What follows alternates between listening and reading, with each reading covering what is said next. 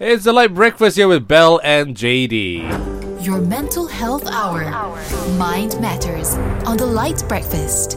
And today we have Dr. Phillip George, consultant psychiatrist and addiction medicine specialist from IMU. He's here to discuss articles on mental health. Now, our first article, I think this one actually, the people in Wuhan are complaining that they are being followed by plainclothes police, even though they're healthy people. Yep. And they're like tapping into their phone lines, listening in to what they're talking about. Paranoia is rife right now with the coronavirus outbreak, not only in China, but here in Malaysia as well. Yep. People are buying masks In like bulk. crazy. Yeah, in and bulk. they're hoarding it. How does paranoia actually begin or manifest in sane people? Well, actually, paranoia is not always due to a mental disorder, and it can be a symptom of acute stress in a vulnerable individual. So, if it's a disorder, then it has to last for a longer period of time. It has to have other features like it's interfering with the day-to-day work and it's causing them to have deterioration. But in vulnerable individuals, it can, in acute stress, it can actually create a lot of isolation, fear of being infected, fear of being, monitored. And it's especially true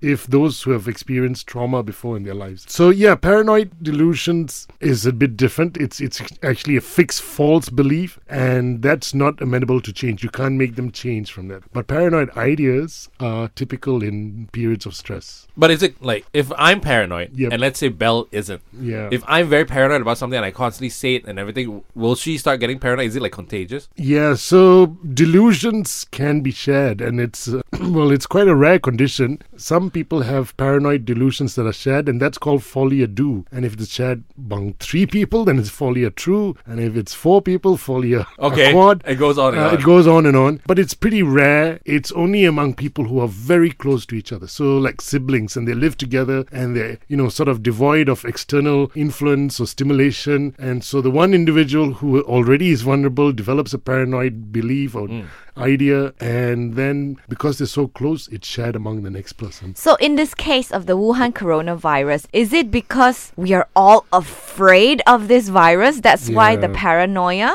Yep, I think it's the fear and the unknown.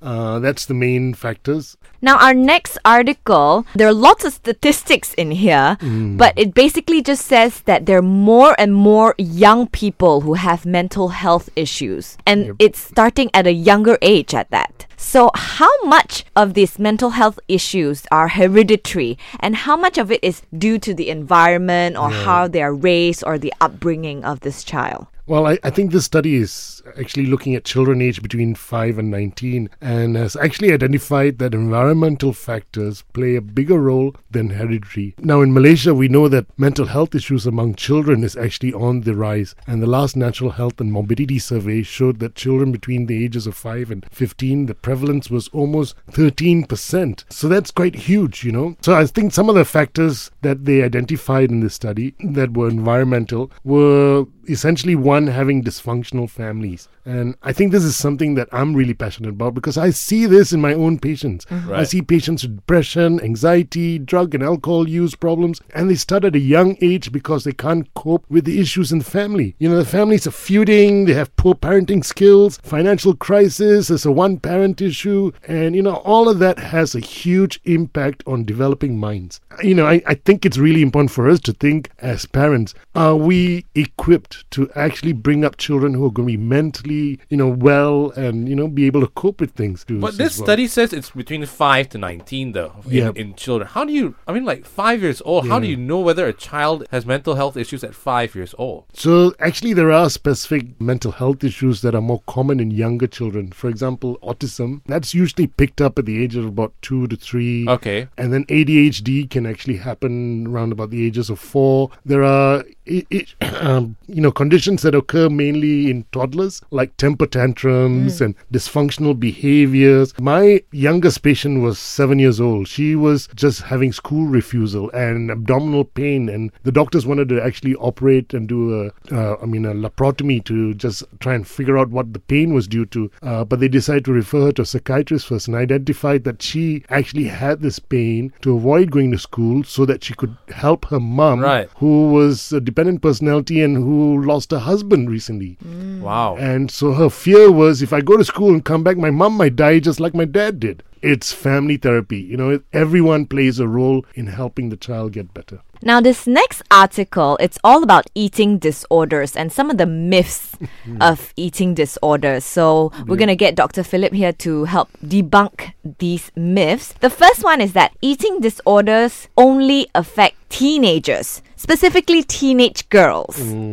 Actually, that's not completely true. As we know, eating disorders usually start in teenage life, and it's a way of trying to gain control in a world where the developing mind feels that they are being trapped and being controlled themselves. So the control can be on their body image, on their weight, or on the quantity that they eat. So 1 in 20 people do suffer from eating disorders in their lifetime, and there are generally 3 types of eating disorders. There's anorexia nervosa, and then there's bulimia nervosa, and finally binge eating disorder. In most of these eating disorders, they start in teenage life, but bulimia can start a little later compared to anorexia. And although they start in adolescence, it can actually carry on in adulthood. Usually the people who don't get adequate treatment and all of that, they continue into adulthood. I think you would have heard of Karen Carpenter, Carpenters passed away because of anorexia nervosa, but that was in adulthood. It's not a disorder just of teenagers.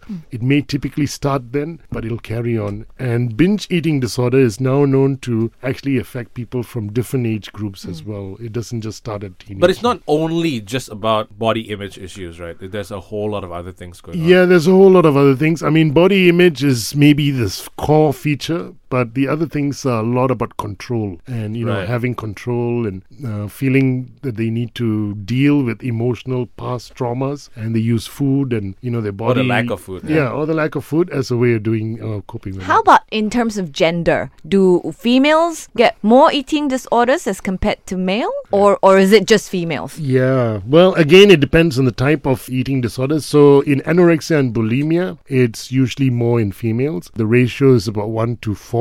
25% may be males. So it does still happen in males. But in binge eating disorder, it's almost equal. The ratio is almost equal.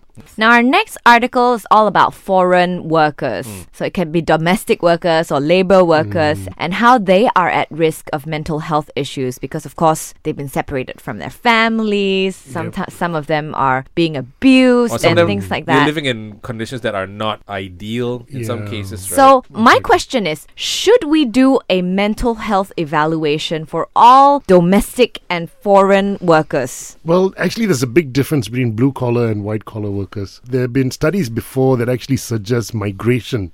Foreign migrant workers and migration, doesn't matter what it is, has an increased level of mental health issues. But when they teased out the issues in the study, they identified that those who were moving for better, greener pastures and, trying to up themselves and all that sort of thing, and, maybe were white-collar workers, had less mental health issues than the general population that they moved to. So if you're migrating to a country, a developed country or something, your risk of mental health issues sometimes is less than the population that you're going to. But for those who are running away, they already have issues in their home country, poverty and, abuse or other sort of marginalized maybe a war-torn issues. Country, but yeah. Yeah, and so they're leaving that to get to a better place, but they're involved in blue-collar work. They have higher risk of mental health issues.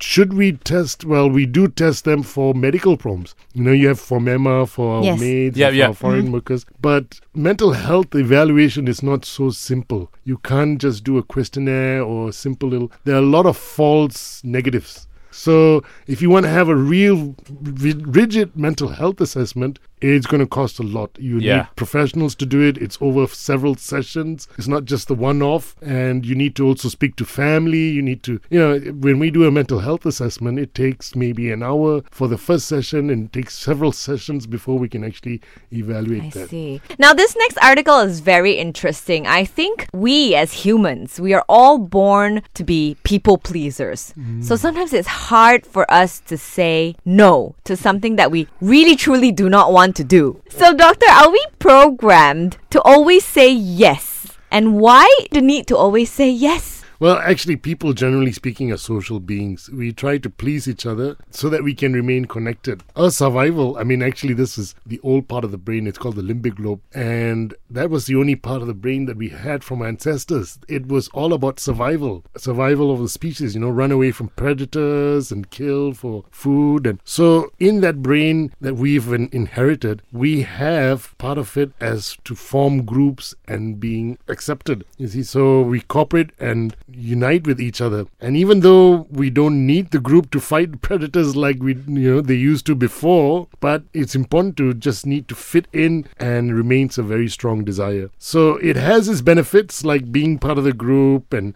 builds our self-esteem and makes us more popular and, improves our reputation and definitely avoids criticism, ostracism and exclusion and conflict. But then there are, you got to get a balance, because the moment you go beyond, then it starts eating into your own quality of life and, your own personal space is encroached as well. I don't really know how to say no most of the time. How do you learn to say no? And effectively, right? And without offending other people. Yeah. So actually in my practice, I have to teach this to my patients.